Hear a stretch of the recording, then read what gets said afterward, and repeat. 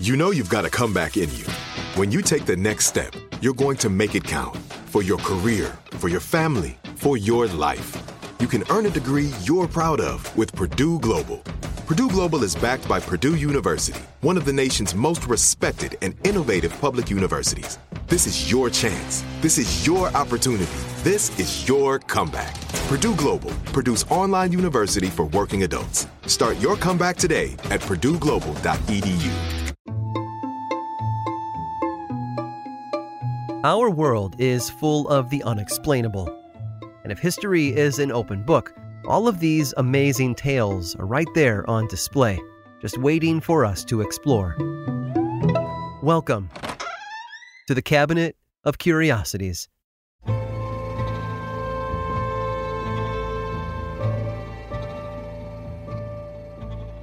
It's a jungle out there. Dangers lurk around every corner. Lions, tigers, and yes, bears can be hiding when we least expect them, even outside of the actual jungle. Of course, it's not supposed to be that way. But in New York in 1874, the city was gripped by a panic unlike they'd ever seen before. It was first reported on the front page of the New York Herald. The animals at the Central Park Zoo had gotten loose and were now running free through Manhattan. It had all started with a rhinoceros, which gored its keeper before freeing itself and its fellow captives. A panther soon found its way into a church on West 53rd Street, terrorizing worshippers. Donkeys, apes, and elephants were on the prowl, taking out anyone in their path. According to initial reports, 49 people had been killed one day after the escape. 200 more had been injured. The Herald referred to that day as another Sunday of horror. The police worked tirelessly to corral the various beasts and quell the bloodshed. A rhino that had kicked everything off eventually fell into the New York sewer system where it fought a sea lion. An anaconda found its next meal in a giraffe. A lioness evaded hunters on Broadway. There was also a polar bear, some hyenas, and a Bengal tiger, the last of which boarded a ferry boat in search of some, well, let's just call it seafood. It would be a busy several days following the escape, but soon enough the police managed to capture and account for every animal that had gone missing from the zoo. Walk through Central Park today and you might not even realize that anything had happened at all. Now, if you had read the original article in the New York Herald all the way to the end, you would have realized the shocking truth about the whole thing, that it hadn't actually happened. The story had been conceived by editor Thomas Connery, who had allegedly gotten permission to run it by the paper's owner, James Gordon Bennett Jr. Connery had been strolling through Central Park when he saw a leopard being moved from its carriage to its cage at the zoo. In that time, it had nearly managed to break free from its captors. The story sat with him, and he considered writing a serious piece for the paper to shame them for their lax security. But then he got a better idea. He asked one of the writers, Joseph Clark, to pen the article, which came in at around 10,000 words. Since it had been published on the front page, accompanied by such a stark headline as "Awful Calamity, a Shocking Sabbath Carnival of Death," readers assumed it all to be true. Almost nobody read all the way to the end where the final paragraph let everyone in on the joke. It was the Victorian-era equivalent of only reading the headline on social media. As a result, those who saw the headline and skimmed the piece behaved about as well as could be expected of them. Men grabbed their rifles and revolvers and headed out into the city, prepared to take down any non-human creature they saw. It's even said that the editor of the New York Times was among them.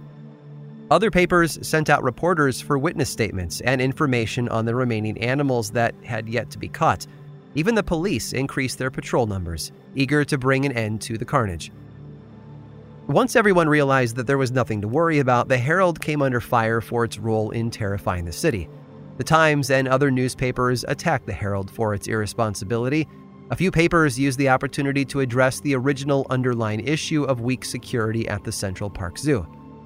But perhaps the most notable story about the hoax came actually 1 week before it was ever published. At the time, the Herald printed many op-eds against President Ulysses S. Grant and his grasp for power. Grant, a Republican, had considered seeking a third term in office, even though tradition dictated that presidents should never serve more than 2. The paper referred to this power grab as Caesarism. Political cartoonist Thomas Nast, also a Republican, put his own spin on the rumors by using the Herald's hoax as inspiration. His cartoon was published in Harper's Weekly. In it, he represented the herald as a donkey dressed in a lion's skin with the word Caesarism written across the side. As the donkey ran through the zoo, it scared the other animals, one of which was tagged as the Republican vote.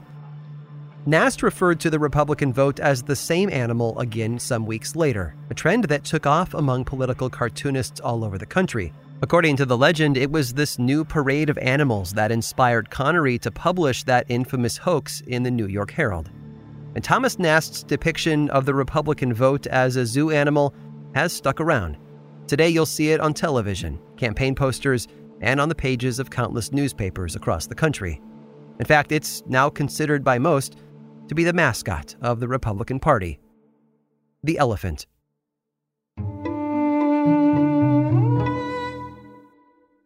Do you dream of a healthier life, but education feels out of reach? Trinity School of Natural Health makes holistic education accessible with online programs to fit your busy schedule. Trinity School of Natural Health makes holistic education accessible with online programs to fit your busy schedule. Trinity School's Certified Natural Health Professional Program is the perfect entry point to gain foundational knowledge to empower yourself, your family, and your community to live healthier lives. Turn your passion into a career. Visit trinityschool.org for more info now. Right here, right now. Find your beautiful new floor at Right Rug Flooring.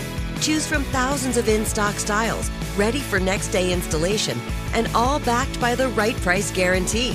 Visit rightrug.com. That's RITERUG.com today to schedule a free in-home estimate or to find a location near you.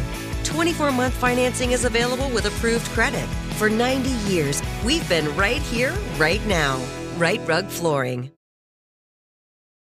This episode is sponsored by Intuit. Here's a story for you. Once upon a time, a young woman was haunted by the ghosts of bad financial decisions, with credit card debt and an empty savings account looming over her every day. But when she tried to ignore these ghosts, they only grew bigger and scarier, and these ghosts of her bad financial decisions were stopping her from living her best life. So she decided to face them head on and take control of her finances with help from Intuit. Intuit helps you face your financial fears with confidence through products like TurboTax, Credit Karma, QuickBooks, and MailChimp. Whether you're trying to manage your money or trying to run a business, Intuit gives you the confidence to take control of your finances so you can live your best life. Intuit is the financial platform that helps everyday people prosper. Intuit has helped 100 million people live their best financial lives. Visit Intuit.com, INTUIT.com, to start living yours. Let's get into it.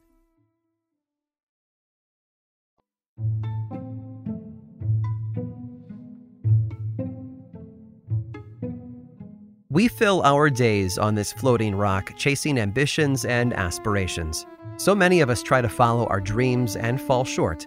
We slip or stumble, and before we know it, it's all over. Or maybe not. It takes resilience and an iron will to reach out and pull ourselves up to finish what we started. That's what John Gadsby did many moons ago in his own city. No, not Gatsby with a T. That's a different story. This man's name was Gadsby, with a D. He lived in Branton Hills, a tiny town in a bit of a bind. John Gadsby had seen it for himself. Criminals were everywhere, driving the quality of life in his hometown way down.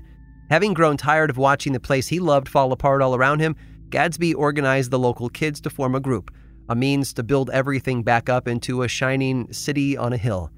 Once the group got to work, Branton Hills' population skyrocketed from 2,000 inhabitants up to 60,000, with boosts in weddings and births. And with all of that growth came improvement to the conditions in town. John Gadsby had done such a good job at making Branton Hills better, his neighbors elected him as their mayor. And with Gadsby at the helm, Branton Hills thrived.